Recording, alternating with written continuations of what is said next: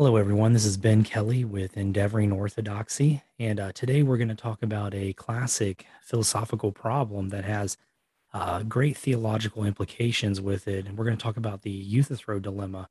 The Euthyphro Dilemma is a classic problem of ethics or morality in ancient philosophy, and it has remained applicable and relevant throughout Western civilization and Western history. Now, the dilemma, it's actually presented, it was written by Plato, and it's presented as a dialogue between the philosopher Socrates and a young man named Euthyphro. That's where it gets its name, Euthyphro.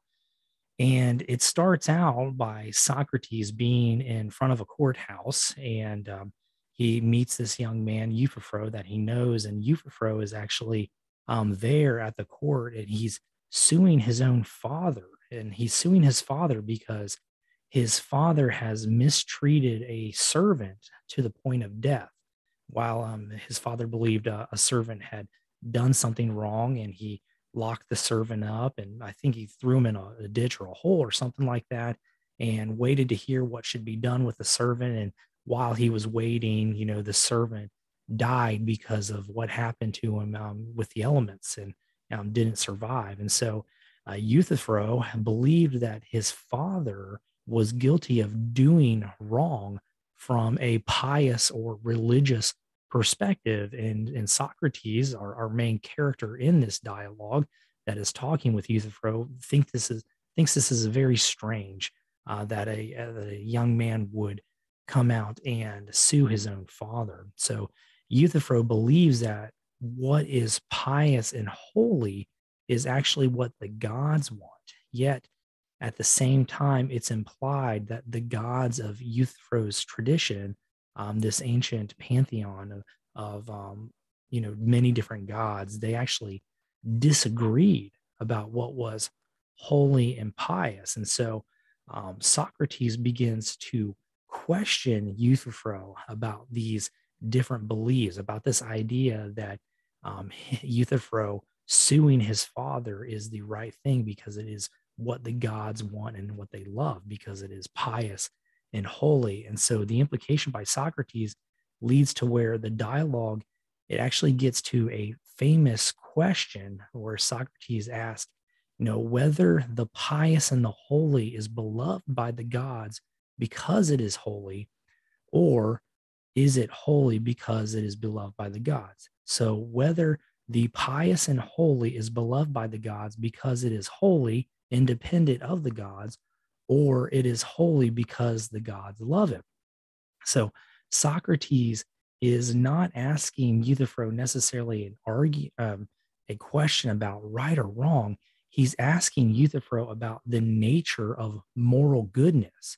And he's asking Euthyphro, do the gods consider something morally good because it is good of its own, of its own nature, or is something good because the gods say it is good?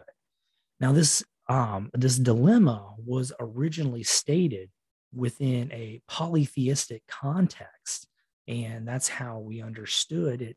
In earlier times, when in Plato's time, when he wrote this, and he was talking using Socrates, and he's talking about a pantheon of many gods, and there was already problems presented with with this dilemma at that time. But this dilemma also has a monotheistic context as well.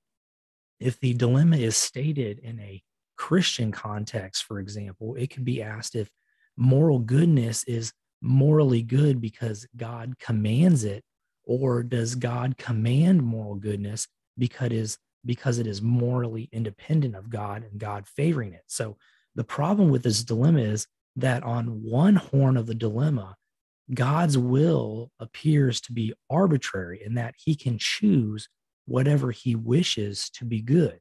If God wanted something we normally term evil, but that's what he wanted to do, particularly things that go against human flourishing, for example, like if God all of a sudden wanted us to murder people, on one horn of the dilemma, we would say that on this horn that God would permit what we would classically say is an evil act, and God would call it good. On the other horn of the dilemma, where there's a problem, if God approves of something that is morally good because it is good independent of God, well, then we have a problem because God seems to be submitting himself to something that is independent or outside of him or extrinsic to his own moral being and his own character and his own goodness. And so at that point it could be even questioned, is God even God? He is already where he is, and he's submitting himself to something on that horn of the dilemma. So on one side of this dilemma, we have this idea that God's will is arbitrary. He can choose whatever he wants to be good. And that should make us really uncomfortable, because then we would have to argue, if God wanted to, he could make sin good, and that just doesn't seem to fit, especially when we put that against, biblical text and everything that we have there. But on the other horn of the dilemma, we have this idea that God says what is good because there is some kind of external goodness out there that he submits himself to. And we don't like that idea as Christians either, because we don't like the idea of God submitting himself to this kind of external influence. And so we really have a problem here for Christianity and Christian theism. Now, this kind of dilemma becomes really important in philosophical theology when we think about Anselmian theology or the perfect being theology. And what I mean by that is perfect being theology or Anselmian theology comes from the great medieval theologian and philosopher, Saint Anselm. He is the one who is responsible for what we now call the ontological argument for God's existence in apologetics, Christian apologetics. He's arguing from the existence of God to talk about how God is the greatest conceivable being. And what we get from Anselm's argument over the centuries of Christian thinking is this idea of God as a perfect being theology. If you can think of something that is greater than God, well, then you have not really come up with a proper concept of who God actually is. And so this idea and how we will attack the dilemma of Euthyphro really spurs from this perfect being theology, this ontological argument that Anselm set out for us. And so we want to have that in mind when we go into looking at this kind of problem. So the solution for the dilemma, we could really, in my opinion, I believe we could call it a false dilemma. I don't think it's really a true dilemma, because I don't think these are the only two options. I don't think we have to choose either God's will is arbitrary or God, is subservient to some external kind of goodness out there. I don't think those are the only two options. But I think what we can do is we can highlight positive aspects about both horns of the dilemma and differentiate between some things that are important with there. And so on one side, where we talk about God's will being arbitrary, does God, love the good because he has chosen it, he has called it good? That with the concern there would be, if we take that horn of the dilemma to its logical ends, God's will is then arbitrary. But there are some good things about that horn that we want to uphold. And when we look at the difference between, we'll have to point out some differences between what is good. And when we look at goodness in a philosophical sense, we have to differentiate between moral goodness and also moral obligation, or things that we have to do. And so I think what we can say from a biblical standpoint is that God can obligate us to do something, and what he commands of us to do is morally right, in that sense that we are obligated to follow his commands. However, I don't think we want to embrace an idea that whatever God says is morally good is then morally good, because then God could be the God of contradiction. He could contradict himself, where he would say something is good, at one time, and then the exact opposite is good at another time. We don't want to embrace a theology like that, and the Bible doesn't present a theology like that at all. And so we want to be very careful when we're working with that horn of the dilemma. But there is an idea there that when we look at moral obligation, there is an idea that we can say, yes, it is right to follow God's commands when he commands us. But we can only say that if we look at the proper good things about the other horn of dilemma. And that is where we talk about God loving goodness. And it's not that goodness is something outside of God himself, but goodness is part of his moral character. Goodness is actually part of the very essence and the being of God. It's part of his ontology. And so if we take the good stuff on both horns of the dilemma, what we have here is we have a God who is not subservient to some kind of moral goodness out there, that's external to him. He is the standard of moral goodness. He is the standard of what is right and just in the universe. And that is part of his being, that is part of his essence. And if he is a creature like that, then if he commands us to do something that is morally right, that we are obligated to do, then that is something that is good.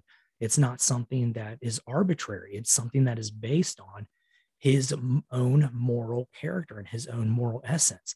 And so by God being a morally perfect character being, something that is part of his very essence, he can then command his creatures to follow moral commands. And then we, his creatures, we must respond, and we are obliged to respond to his moral commands because God's very essence is moral goodness. It's moral perfection.